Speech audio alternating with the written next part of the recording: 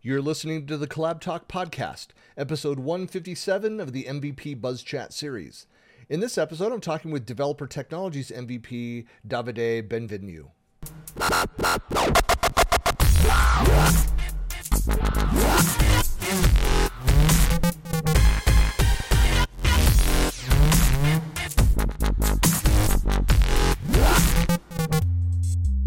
Welcome to another MVP Buzz Chat. This is Christian Buckley, and I'm here with Dave. Hello.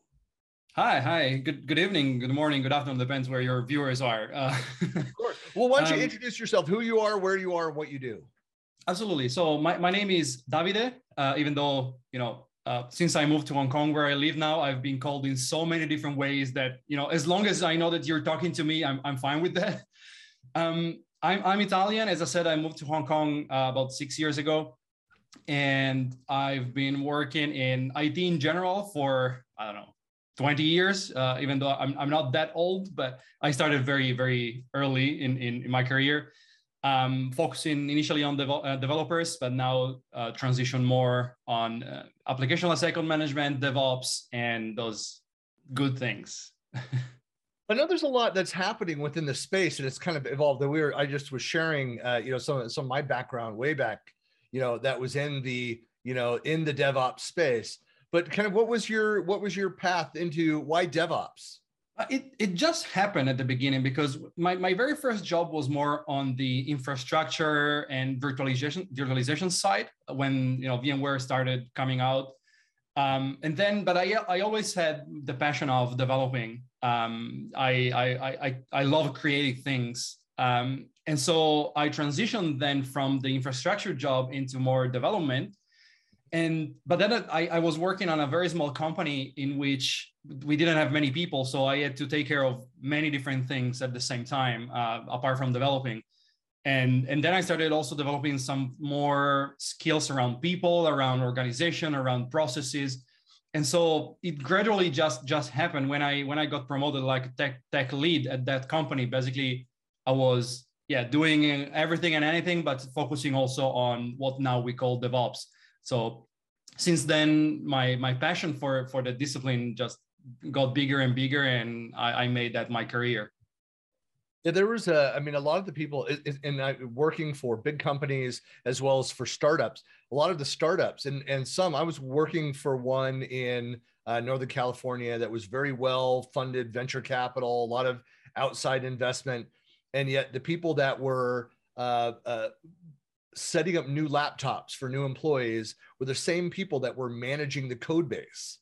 And so when I thought of DevOps, I thought of those people that were running the scripts, every evening, that were checking servers under desks, as well as increasingly as we brought on new, SaaS platforms and services, that they just kind of owned all of those different pieces to keep things running. I mean, do you specialize in a certain area? Right now, no. I mean, I obviously, as many people do, I started with the tools, even though it's kind of the wrong way to start, but you had to start somewhere. But then I tried to embrace DevOps at 360 degrees, focusing on the three pillars, people, processes, and tools. And I think one thing I always consider in my roles is the people part, because it's the most challenging part of DevOps and the one that makes the most difference. So I used to work in different capacities before, like DevOps engineer, DevOps architect at Microsoft. But now also in my current role, I have to focus on again, everything in DevOps, excuse me, because I do manage two teams, one DevOps team, one infra team that we're trying to merge. We were trying to, do everything that DevOps kind of prescribe, even though it's not a very strict, roadmap, but trying to basically get more value to our users as quick as we can, as more consistent as we can. So yeah, well, that's always the look. I again, I'm not an engineer that side of things, but I liken it to I came up through technical project management, program management, to that world, and where I had a lot of people where I managed teams and I was a group manager, and would fund people to go and get their like PMP certification. So get formal project manager certification. And I was told that people that would go through that process, that it's great that you're learning this. You're learning these methodologies, you're learning these tools, ways of doing it. I never want you to attempt to apply 100% of what you're learning to it. And DevOps, I look at this the same way. It's not, there are methodologies, there are tools, there are systems and things that are in place. But when you start to have those people conversations and understand the culture of the organization and the differences, the nuances of the needs of your company, it's never going to be 100% down any methodology, any place. That you need to do what fits and what meets the needs of your business. Yeah, absolutely. It's, DevOps provide you probably like a framework and some set of, not even rules, but like guidelines, if you will, in which you need to move between, right, or within, because as you said, the company's cultures are different, objectives of the company's organizations are different. There are some things that you probably need and want to do, like, removing silos and barriers, more communications, adopting some sort of continuous improvement, and those kind of things are kind of pillars that you want to keep. If not, you're not basically doing DevOps. But within those things, then it needs to change and adapt based on your organization, how you work, and what you want to achieve. That's absolutely true. And so it's very dynamic. And I think a good DevOps person should understand that and should understand how to apply those macro principles, if you will, to the reality they are in. Right. Well, that's one of the things that makes it interesting. I mean, that space as well. I mean, it's what kind of drew me again as a parallel into project management, is because every project could be very different. Every client engagement, could be, so I can leverage what I've learned and take that into it. And of course, you develop experience and knowledge and understanding about things, but you have a variety of things that you go sink your teeth into. Certainly on the technology side, that's constantly changing. And so how do you keep up? I mean, because that's a question. I know that every MVP gets asked that question. But so how do you keep up with the rapid rate of change, of innovation that's happening? Well, in different ways. I love consuming content. So I'm a content creator on the side, but I also love consuming content, especially video content, and not much like reading or written content for technical aspect, because I find the video content quicker to assimilate and to consume. But apart from that, my main point is I try it out. So whenever something comes out and I think that's interesting, let's try it out. And either on personal projects or I'm lucky enough to work for, I've been lucky enough to work for companies that let me experiment, if you will. And so I was able to integrate that into my work life as well. So having a chance to experiment, to try it out and see, okay, maybe I can apply this to this specific area, or maybe no, this is not for me, or something like that. In general, I think that experimentation and trying out things and practice is the most important thing you should do. You just brought up a great point. This is kind of a side topic. I don't want to go, chasing down the rabbit hole here, but for companies that are not supportive, I don't know if you've ever worked for any that are not supportive of community activities and for that level of experimentation, because I certainly have. And I tried to get out of those organizations very quickly once I discovered that they wouldn't support that. Have you ever worked in an organization that was restricted? Yeah, I've been lucky enough to work for a similar organization just once, and that was right before I moved to Hong Kong. It's I had to fight a little bit to try and do what I normally do as an experimentation, but also talking about community. Like I was already MVP at that time, so we talk about events and public speaking and all those kind of things, either as attendee or as a speaker. And I had really to fight my way to the CTO or that was reporting at that time, or other people, to be able to actually not only join those events, but to create community and to grow, basically, because for me, community is growing for everyone. So yeah, then I left. It's amazing to me though, that, I mean, in this day and age, and maybe now, having gone through what we've just gone through globally with the pandemic, that it's getting more organizations to understand that it's business critical to have, for us to be connected through the various social networks that are out there. And I'm not talking about the tools themselves, but the broader sense of the networking, and be plugged in and be participating in sharing of information, because it's like doing a pilot on a software deployment. You do a smaller scope, very clearly defined outcomes, but you do it quickly. You fail very quickly. You learn from that, and then you repeat the piloting process and take what you've learned and grow and adapt. That's what we're doing collectively through these community activities. Is we're learning, we're failing faster, we're learning from the failures of others, and so that we're not repeating some of those same mistakes, but we could do more faster together. Absolutely. And I was mentioning before that I am a content creator, so I have this YouTube channel, right? And of course, I try to talk about things I know, right?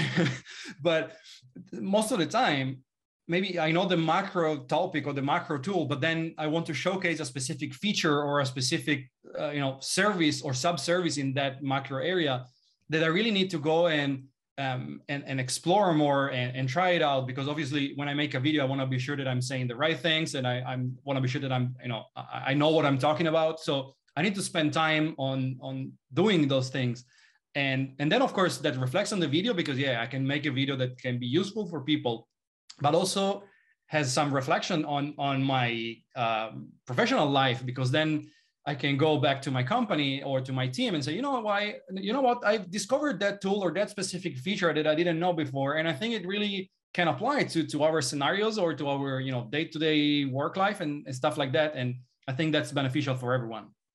Yeah, well, definitely. I mean, that's some of the best content that's out there. I know that when I take the time, and to your point, I mean, it takes time to go through and research, experiment with it, to understand kind of the limits of a feature or a new product or solution that's out there, and to be able to talk about that, do research, find out what other people have said and written about and created on, and then to go and do, like, even then to record a walkthrough versus, this is easy. Like, we're sitting here, we're talking, we don't have questions printed out, but there's a rough structure to how I run these interviews.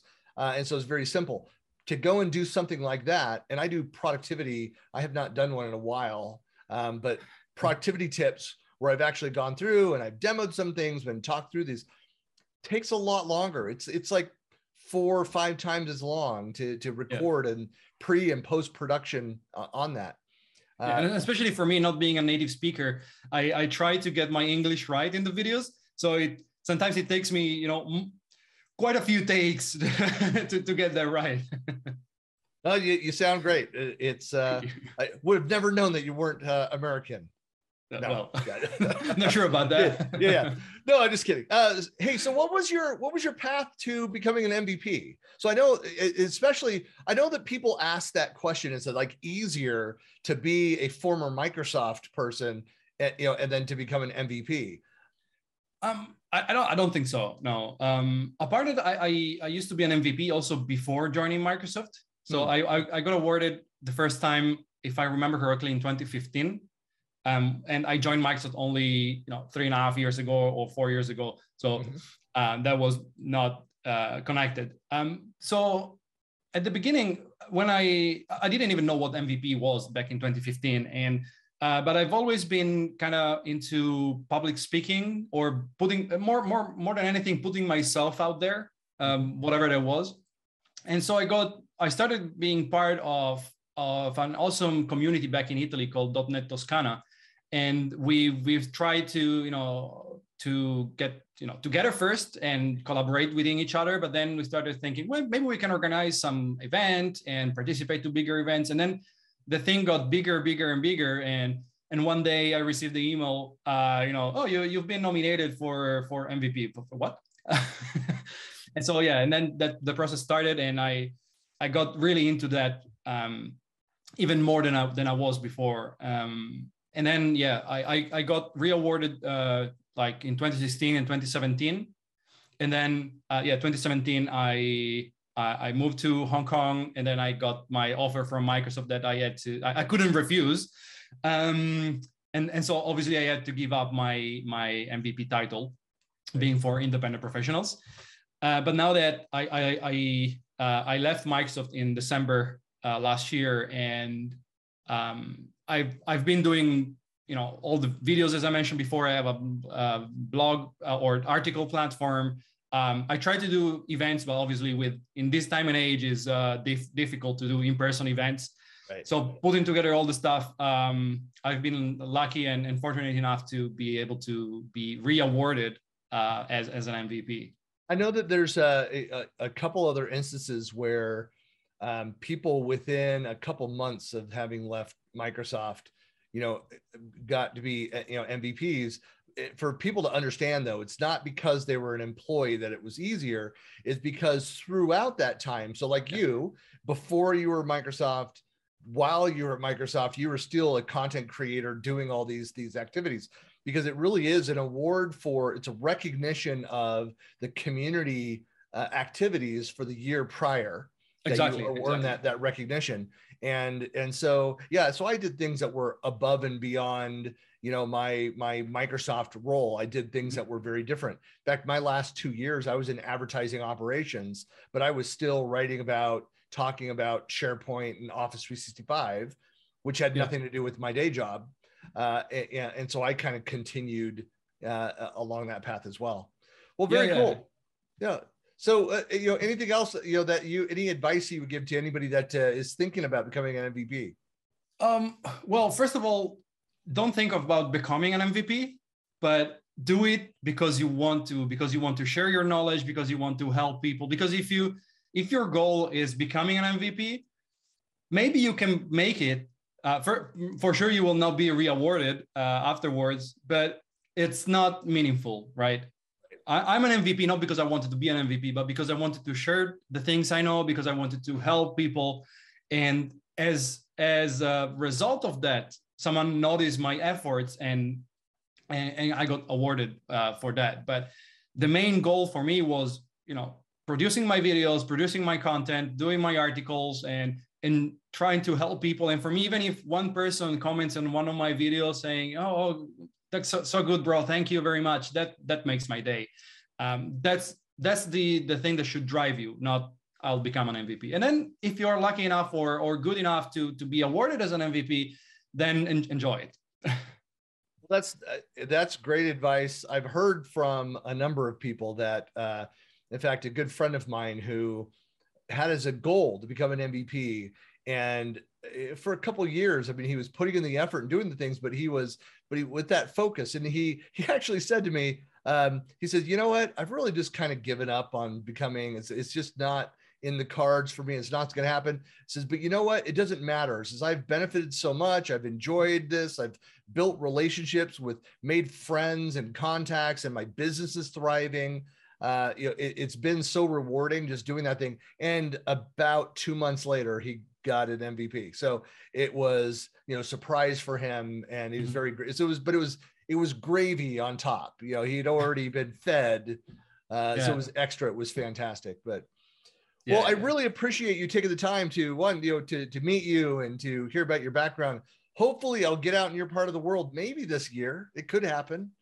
Let's see here. There's a lot of travel restrictions still, and situation is a little bit, not as good, up, but but I think I'm confident we're at the backside of this thing, and things are going to open up again. And so hope you get out to your part of the world. Yeah. Well, thanks so much for your time tonight. It's been my pleasure. Anytime.